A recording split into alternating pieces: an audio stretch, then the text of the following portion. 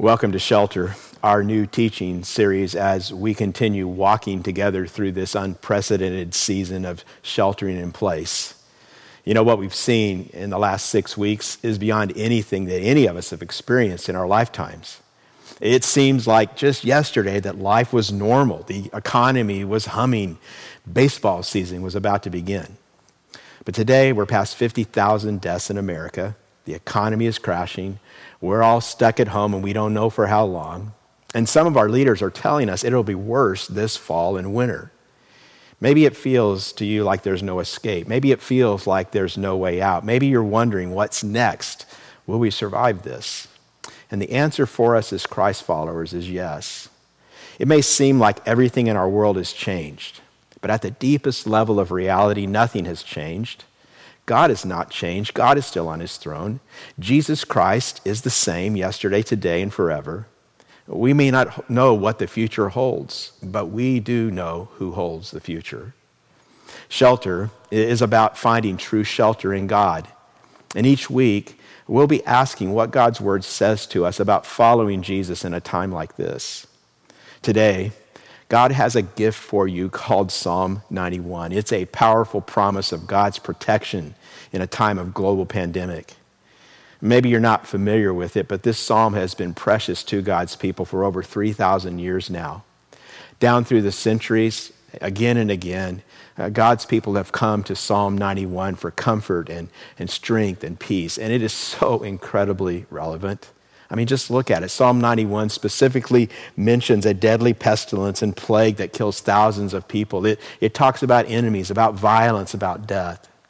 But in the midst of all this chaos, Psalm 91 declares a rock-solid hope of unshakable trust in God's shelter, about where we can find it and how we can access it and how we can live in it. Psalm 91 talks to us about finding our only true shelter. Let's read all 16 verses of this beautiful psalm. It begins, "He who dwells in the shelter of the Most High will rest in the shadow of the Almighty. I will say of the Lord, He is my refuge and my fortress, my God in whom I trust. Surely He will save you from the fowler's snare and from the deadly pestilence. He will cover you with His feathers, and under His wings you will find refuge. His faithfulness will be your shield and rampart. You will not fear the terror of night, nor the arrow that flies by day, nor the pestilence that stalks in the darkness, nor the plague that destroys at midday. 1,000 may fall at your side, 10,000 at your right hand, but it will not come near you. You will only observe with your eyes and see the punishment of the wicked. If you make the Most High your dwelling, even the Lord who is my refuge, then no harm will befall you. No disaster will come near your tent.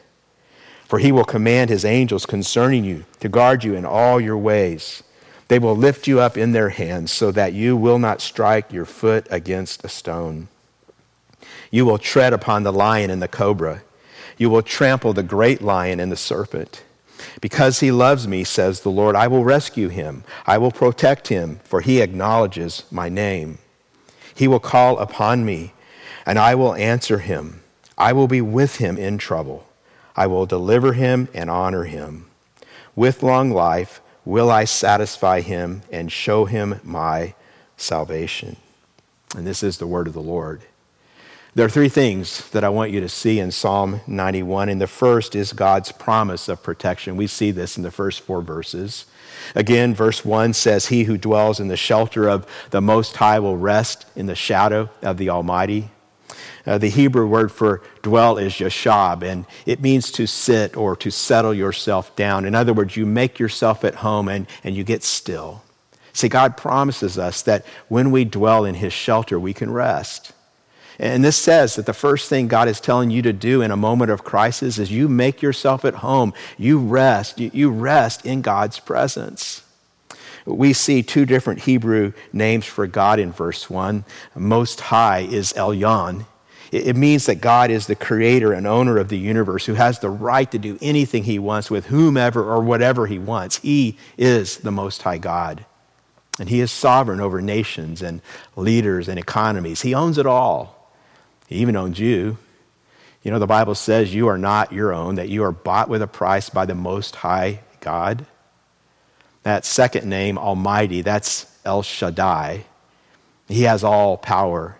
There is no one stronger. Friends, we serve a God of strength and grace. And this means that as you sit there, you can dwell in the shelter of Elyon. You can rest in the shadow of El Shaddai. That means that while this world is spinning out of control, you can actually relax. You can rest. You can sit down and make yourself at home, like a little child in her daddy's lap, held close in the strong arms of her Abba. This is a picture of intimacy, of closeness with God. It's his fatherly protection. Verse 1 also says we can rest in the shadow of the Almighty. And that image may not mean that much to us, but in the Bible, a shadow almost always means protection. You know, much of the Bible takes place in a desert, where finding a shadow to escape the blazing sun often meant the difference between life and death. Think about this. The only way to walk in someone's shadow is to get right next to them. And so to be in God's shadow means you're drawing close to El Shaddai. You're sitting down in his shadow. You're under his protection. It's kind of like this photo of this lion cub with its mama. Isn't that awesome? How many of you know you don't have anything to fear in front of you when you know who's behind you? See, that's you. That's El Shaddai. You are protected by the Lion of Judah. Verse 2 says, I will say of the Lord, he is my refuge and my fortress, my God in whom I trust. And notice the psalmist says, I will say. In other words, he declares into the chaos and confusion of a moment, he declares, God is my refuge and God is my fortress and God is whom I trust. Now, this is Hebrew poetry, and it's full of colorful word pictures. That word refuge is like a small shelter. And if you've ever been maybe in the Midwest or the South, you've seen a tornado cellar where families can hide when a storm comes. And then the psalmist also says, God is my fortress. Well, a fortress is huge. It's like a castle or a military stronghold. A fortress is something that protects against large-scale attacks. And what God is saying to you is, big or small, doesn't matter the size of the problem, I will protect you from the small stuff as well as the major attacks. I am your refuge and I am your fortress. You can trust me. You know, this coronavirus crisis has been revealing. I think it has shown where people have put their trust. And if you put your trust in the economy or the markets, then you're probably kind of in the fetal position right now. If you put your trust in government, you usually get let down, right? So I want to ask you, in a moment of crisis like this, who do you trust? In other words, who are you trusting? Because trust means that you believe that God is good even when your situation is not. You have confidence in his character even when chaos is all around you. As Christ followers, we don't trust in our own wisdom or strength. We trust in Jesus Christ. We don't trust in our government. We trust in God. And then notice the psalm says, my refuge, my fortress, my God in whom I trust. If you're taking notes, you might want to underline those possessive personal pronouns, my. In other words, God wants you to make this personal. And we must get this into our souls. We must believe that our God is for us in this moment. Romans 8:28 tells us that God is working all things together for the good of those who love him. In other words, right now today, friends, please listen to me. He can take even a global pandemic and bend it for your good, for his glory. And who knows? Maybe this will be the catalyst of the next great awakening, because maybe people will open up and maybe we'll be humbled as a nation. Maybe we will realize that we need desperately the hand of God in our lives right now. And you know, God's people, we can pray for that to happen. If you keep going, verses 3 and 4 get very personal because God makes a specific promise to his people. Look at verse 3. It says, surely he will save you from the fowler's snare and from the deadly pestilence. Now, a fowler is someone who traps birds. This is referring to any enemy who attacks us. Pestilence means a deadly disease. I wonder if you know why this virus today is called the coronavirus. I want to show you a picture. When scientists first looked at this virus under a microscope, they saw it had all these tiny little spikes all over, and they said it looks like a crown. The word corona is actually Latin for crown, and so they called it the coronavirus. It's the virus with the crown. And right now, it kind of seems like it rules over everything. This pestilence is hijacking headlines, dominating all our discussions, disrupting daily life. But it is a time for us to reaffirm, friends, that Jesus Christ is the true King, not the coronavirus. There is no plague, no pandemic, no disease, not even death itself, that can overrule the almighty sovereign King of the universe. And Jesus Christ, our God, he is King of kings and Lord of lords, and there is no other name under heaven by which people are saved. If you haven't done this, do it today. Put King Jesus on the throne of your heart. Let his peace rule in your heart through faith, because Christ is King, not coronavirus. You know, in this text, this psalm, there's image after image after image that says God will protect you. And probably the most vivid image is in verse 4. Look at it again, where it says, he will cover you with his feathers, and under his wings you will find refuge. You know, the wings of God, this is actually a metaphor that's used fairly often in the Bible, and it evokes something that we've all seen. A mother bird protecting her young by spreading her wings over them, protecting them from the rain, protecting them from the sun, protecting them from predators. And in this picture, there's tenderness, but there's also strength. Sometimes in the Bible, God is actually likened to a mother eagle. And so in addition to those images, this image is conveying a third thing, which we're going to get back to. The Bible often evokes this metaphor. Psalm 36:7 says, both high and low among men find refuge in the shadow of your wings. Psalm 57:1 says, in you my soul takes refuge. I will take refuge in the shadow of your wings until the disaster is past. Psalm 61:4 says, I long to dwell in your tent forever and take refuge in the shadow of your wings. You see, over and over again, God is compared with a mother bird who protects her young with outstretched wings, protects from the elements, protects from danger, protects from predators. And it's interesting because almost all of the time, the Bible describes God as a king and a father. It's almost always masculine metaphors. But this occasional evoking of God as a mother bird reminds us to not ever think of God as remote and distant like some human fathers. You see, this is a God who will protect you. And if you have entered into a personal relationship with him, he promises to protect you. See, if we trust God, he will protect us. That's the claim. That's what this psalm is saying. But maybe you're asking, what does this mean in real life? And maybe especially right now, you're thinking, how do I understand this in this time of a pandemic? That's the second thing I want you to see. Understanding God's promise of protection. And this is the middle part of the psalm, verses 5 through 13. In this section, it starts to describe God's protection, and these statements that get made are incredibly sweeping. You may notice that it says some things that just boggle the mind. It seems to say that if you trust God, you won't experience violence. In verses 5 and 6, the terror of night, the arrow that flies by day. Verse 7, 1,000 may fall at your side and 10,000 at your right hand, but it will not come near you. That seems to be saying you'll never experience violence. It seems to say you won't experience disease. See verse 6, it says, nor the pestilence that stalks in the darkness, the plague that destroys at midday. Go down to verse 10, it says, no harm will overtake you, no disaster will come near you. So we have no harm, no disaster, no violence, no sickness. And then finally it goes so far as to say in verses 11 and 12, you won't even stub your toe. Did you see that? It says the angels will lift you up in their hands so that you will not strike your foot against a stone. And it looks like that's what it's saying, right?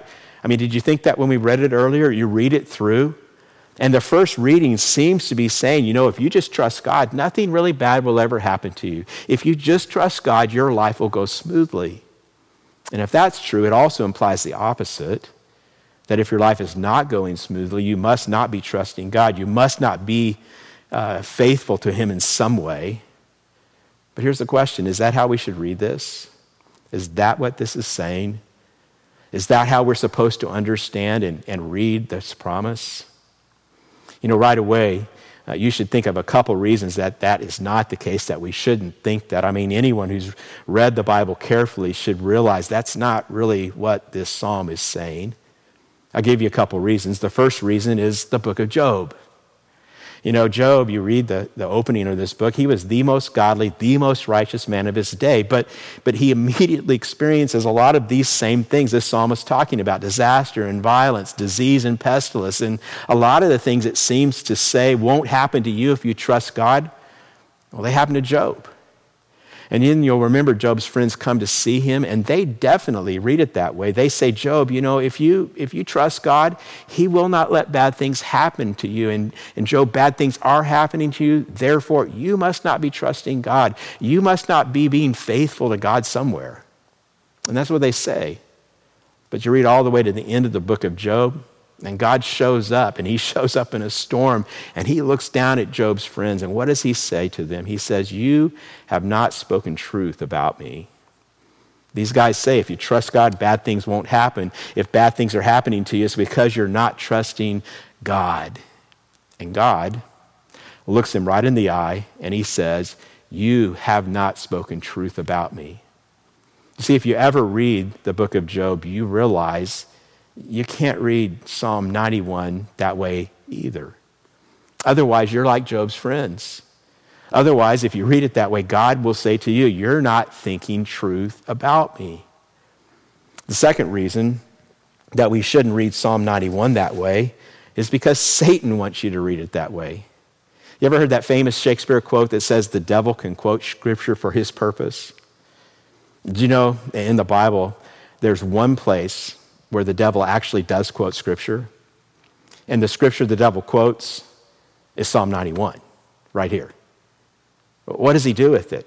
Well, if you go to Luke chapter 4, this is verses 10 and 11, you'll see Satan tempting Jesus in the wilderness, and he's trying to derail Jesus' ministry. And one of the ways he does it is he quotes Psalm 91:11, which is like the most extreme statement in Psalm 91. He says, if you just trust God, God will protect you. You won't even stub your foot. That's what he's saying to Jesus. And he quotes this to Jesus. And he's just telling him, if God lets you suffer, then he is not being true to his word. Look, Jesus, God promises that you will not suffer. So if you suffer, that means God cannot be trusted. You see, Satan is nothing if not strategic. Satan knows that if you believe that if you read Psalm 91 or any other text in the Bible like that, if you come to believe this, if I really just trust God and if I'm really true to him, that means God is not going to let anything bad happen to me. Satan knows what's going to happen next.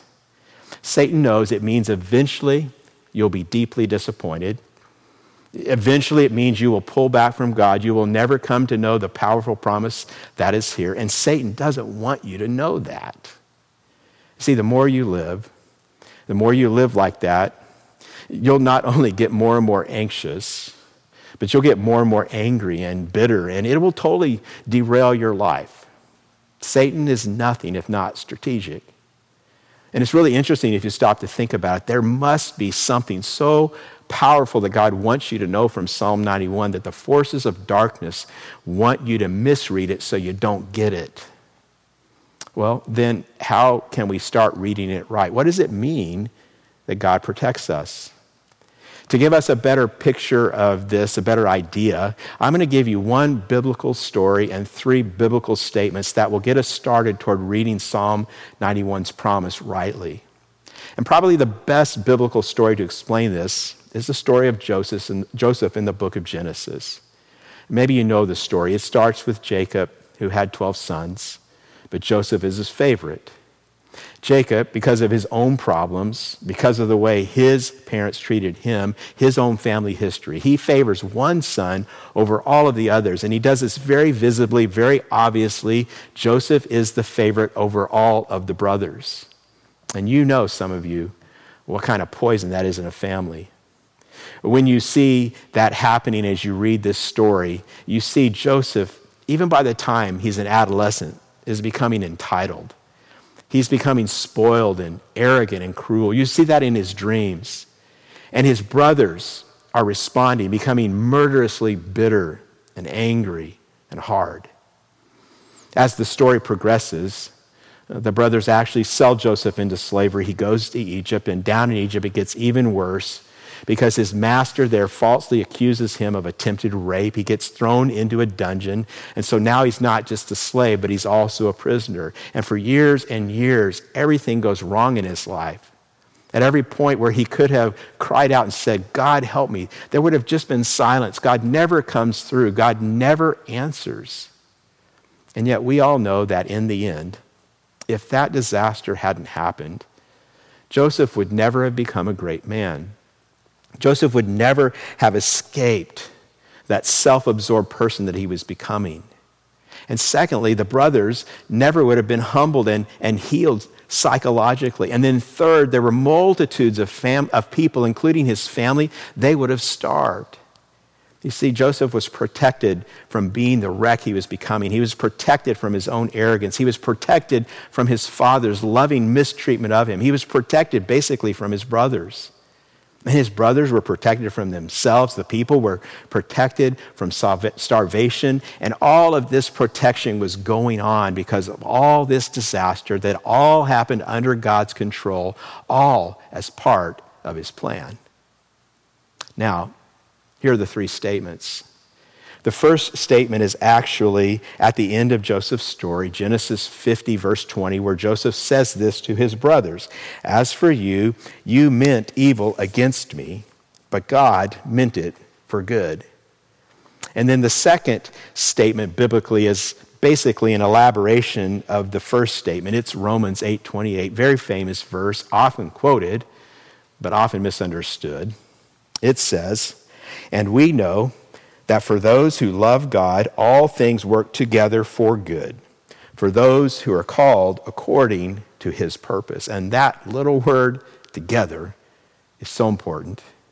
There is nothing trite or superficial about this promise, friends. This is not saying, all these bad things are really good things. Every cloud has a silver lining. No, the Bible is clear. Bad things are bad things.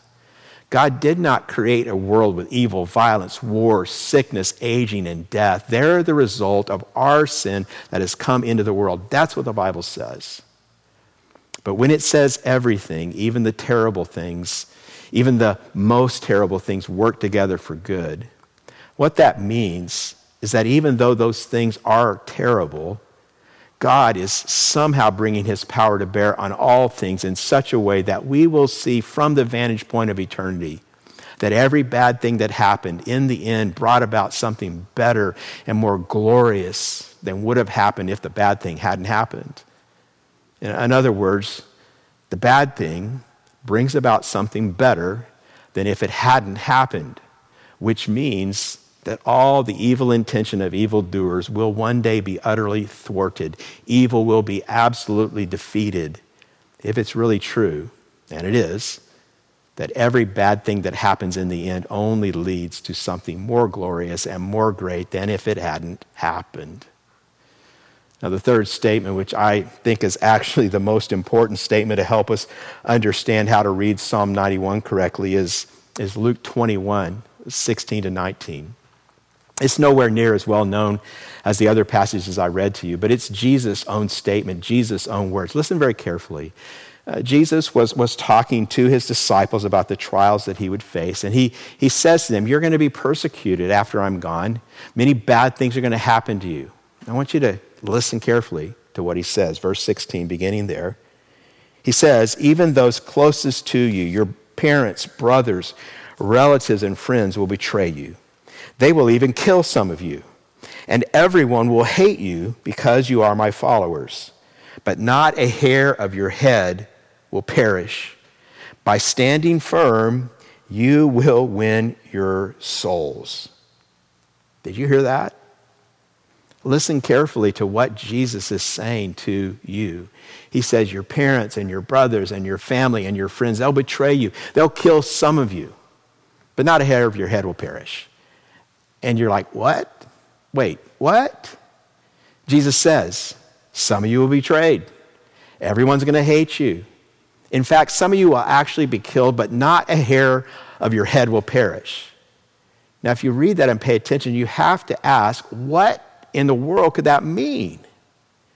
And then he says, notice, by standing firm, you will win your souls.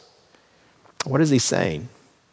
Well, I actually think this is the clearest expression of all, and we've already gotten close to it. We've moved toward the reality of this truth in Joseph, that Joseph needed to be protected from a whole lot of things that would destroy him forever, and so did his brothers, and so did everybody.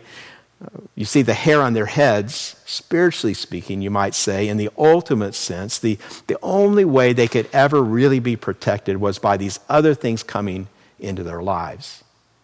And so when Jesus says bad things will happen to you, but not a hair of your head will perish, and then he adds, which is very helpful, and by standing firm you will win. This Greek word could also be translated possess. You will possess your souls. We get the key right there. Here's what it's saying. If you love anything more than God, if there's anything in your life that gives you meaning in life more than him and his love, I mean, you can believe in God and go to church. You can be a good person. You can believe the doctrines of Christianity. But if there's anything in your life that's more important to you than God, then you don't possess your own soul. Then that thing has the title to your soul. That thing owns you. Maybe it's a career. And you should care about your job. Your career matters, but if it's the most important thing to you, if it is the thing that really gives you meaning and self-worth in life, much more than your relationship with God, then your career owns you. If it's your family, if it's your financial security, same thing. See, you don't possess your own soul. It possesses you, and it will drive you. And I'm just telling you, you will be anxious. You will be up and down all the time. There will be no rest in your life, no peace in your life. You see, it's only when something bad happens to your career or your family or your finances, and then you take shelter under his wings. See, what does that mean? How do you do that? Well, what it means is when that happens and you shelter in God, is you reinvest in God that which you have been investing in, this thing you're losing now because these bad things are happening. And as you do that, you become somebody else. In the true sense, you become yourself. And that's what it means when you possess your soul by standing firm. The Greek word translated standing firm means long suffering or endurance. And Jesus is saying, in suffering, if you rest in me and if you trust in me, then when those bad things happen, you will become a person who finally, in a sense, is self-possessed. And what that means is you're not scared. You're not up and down. You're living with peace. You're becoming a person not only with peace, but a person of peace. Look at Joseph again. He would have never become a person of character. He needed to be protected from his own self-absorption. And here's what that means. If you read Psalm 91 in a superficial way and you begin saying, well, this means no bad thing will ever happen to me, here's what you're actually saying. You're saying, well, Psalm 91 is telling me that all the things that I love more than God, that though I don't know them, that they're actually possessing my soul and they're actually making me a somebody who will never be able to handle hardship, never be able to handle trouble, never be able to handle the dangers of life. I'll just be torn apart all the time. I'll be whipsawed back and forth between anxiety and pride. My head will get inflated when my career is going well, and I'll be destroyed when it's not going well. I will never, ever be a person of peace if I hold on to these things. You see, you can't read Psalm 91 as saying, God is going to just let me keep all the things I love more than him, because that would be the worst thing for you. Instead, you have to recognize what Psalm 91 is really saying. I will protect you. I will protect the real you. I will protect the you that's going to last forever. I will protect the only part of you that really matters. The truth is, friend, God is telling you there's so many other parts of you, just like for me, that they really need to be pushed out of our lives anyway, right? Well, what does God's promise of protection mean? It means that you must trust God in trouble in order to become a person who can handle trouble. Not trust that God will prevent trouble or make you exempt from trouble, because that would be the worst possible thing for you. We know as we look at Joseph's story, that would have been the case for him. And maybe you hear that and you say, okay, I get that. I understand. But that's hard. How do I trust God in trouble? How do I actually live that out? And that's the third thing that I want you to see. It's living under God's promise of protection. And we see this in the last three verses, verses 14 through 16. In these verses, you may notice the change of the voice. God here is speaking very directly to the reader. And it shows us as we read it that what we've been seeing is right. It shows us also how to get the power to trust him when troubles happen. Notice what it says in verse 15. I will be with him in trouble. It does not say, I will be with him, the one who trusts in me, and prevent trouble from happening. If you read the rest of the psalm wrongly, incorrectly, then you would get to this verse 15, and you would say, what's going on here? What is that doing here? Because I thought it said, I will protect you from trouble. But no, that's not what it says. Look at it again. Verse 15 says, I will protect you in trouble. I will be with you in trouble. And really, that should be enough to show that what we've been talking about is correct. That we need to read Psalm 91 in line with the rest of what the Bible says to understand it properly. See, there it says, I will be with him in trouble. But here's what's really great about that line, because this line points forward to the entire rest of the Bible. It points forward to the New Testament. It points forward to the gospel. It points forward to Jesus. You say, how? Well, think about it. When you're reading Psalm 91, it seems to say, I will be with him in trouble, but what does that mean? And maybe you first kind of think, well, that just means I'll feel God's presence in trouble. But here's the good news, friend. God went a lot further than that. Do you know the lengths to which God has gone to literally be with us in trouble? You see, we don't know what that means until we get to the story of Jesus. And there we are told something about God that no other religion says. No other religion makes this claim. It is only Christianity that makes the claim that the transcendent God and creator, who was exempt from trouble, who was perfect, who was all-powerful. I mean, how could he ever experience trouble? Well, he became a human being. He was born in a manger. He became a person who lived and experienced betrayal and injustice, who experienced unimaginable physical pain, who even experienced death. The invulnerable God became vulnerable. The immortal God became mortal. The invulnerable God became killable. He went to the cross. You see, friends, this is the doctrine of the incarnation. The doctrine of the incarnation.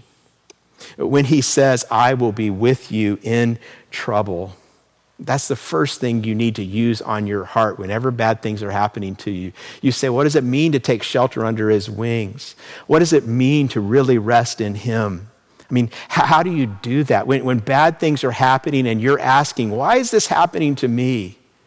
The first thing that you can say to your God is, you can look up and you can say, God, you know what I'm going through. And that is the first thing you need in order to really rest in him. God, you know what I'm going through. You've experienced worse than I've ever experienced. And that is so important. But this doesn't just point to the incarnation. It points to the doctrine of substitution. You say, how so? Well, think about it. It talks in this psalm about rescue. It talks about salvation. It talks about grace salvation. But it's not really until the New Testament that we begin to understand what that means. Maybe you remember earlier in the message, I told you this metaphor of a mother bird conveys three ideas. And I mentioned how it conveys protection and how it conveys tender love. But here's the third thing I didn't mention. It also conveys substitution. Think about it. The mother bird is spreading over her young, her wings, to protect the young from the rain. Well, how does she protect the young from the rain? Well, she gets wet. How does she protect the young from the heat of the sun? She gets hot. How does she protect them from the predators? Well, she gets eaten. She puts herself between the bad and her young. She takes it herself. You know, there's only one time when Jesus Christ identifies with a mother bird. It's toward the end of his life and his ministry when he's riding into Jerusalem. It's in Matthew 23. It's also, you can read about it in Luke 13. And he's talking about judgment there. He's talking about the fact that the people of Jerusalem are going to be judged for their sins, that judgment is coming down. And as he's talking about judgment, that's where he says it. Here it is, verse 37. "Oh, Jerusalem, Jerusalem, how often I have longed to gather your children together as a hen gathers her chicks under her wings, but you were not willing." And I think some of us read that and think, oh, that's so sweet. Jesus, he's identifying as a mother hen. He's so nice. He would like his little chicks to be under his wings. But the context matters here. What is he talking about? He's talking about judgment. Judgment is coming down. And in this context, he is saying, oh, if you believed in me, I would be your mother bird and you would take shelter under my wings. Well, shelter from what? Judgment. That means the judgment will fall on him. That's how he protects us. True story. A number of years ago, there were some terrible fires in Yellowstone Park. Maybe you remember reading about them, hearing about them. And after it was over, National Geographic ran an interesting article, and it talked about park rangers who went into the park checking for the hot spots that were there after the fire had died down. And two rangers were walking along, and they saw this tree that was just a charred stump, and they saw at the base of the tree this very, very creepy, macabre kind of sight. It was a mother bird still sitting upright in her nest, but she had been completely charred. She was basically ash, but she was still sitting upright. One of the park rangers took a stick and knocked the bird over, and when he did, 3 little live chicks ran out from underneath. Those rangers realized the reason those chicks had lived was when the heat came, the mother did her thing. She just sat there and she let the fire come down on her. When Jesus Christ was on the cross, he looked down at people betraying him. He looked down at people denying him, at people abandoning him, at people mocking him and jeering at him. And in the greatest act of love in the history of the world, he stayed. And he was burned to ash by the judgment of God, by the fire and the wrath of God. Jesus took what we deserve. That's what the Bible says. And right there is the answer to understanding Psalm 91. If you read Psalm 91 and you say, well, you know, if you trust in God, God's never going to let anything bad happen to you. Think about it, friend. Think about it. Jesus Christ is the only person who ever completely trusted in God, the only human being who ever fully trusted in God. Did anything bad happen to him? Yes. Why? Well, because through that, God brought redemption. God brought joy. God brought glory. You see, here's how that you can rest under the shadow of his wings.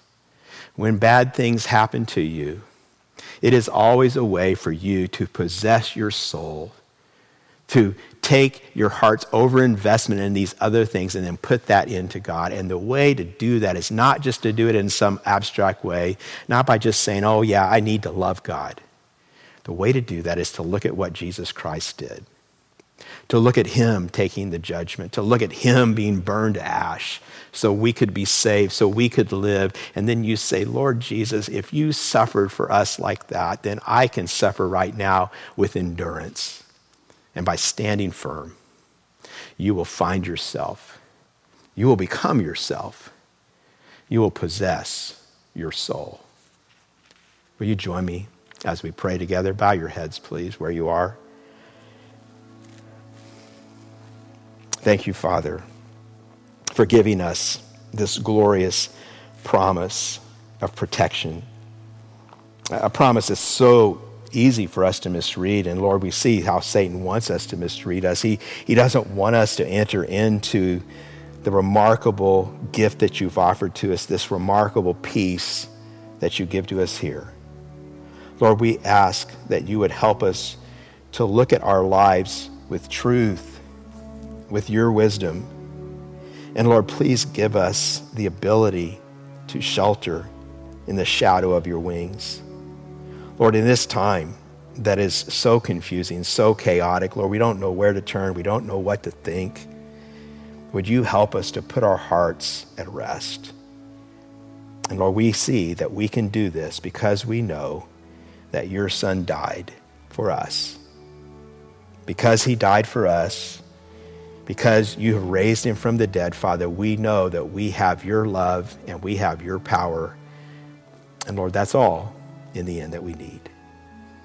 We thank you for this, Father, in the name of your Son, Jesus Christ. And all God's people everywhere, as you listen to this, say, amen. Amen. I want to thank you again for joining us today. And I'm praying God's richest blessings on you. I'm praying for God's peace to be with you, especially during this week that's ahead. Have a great week in the Lord. We'll see you next Sunday.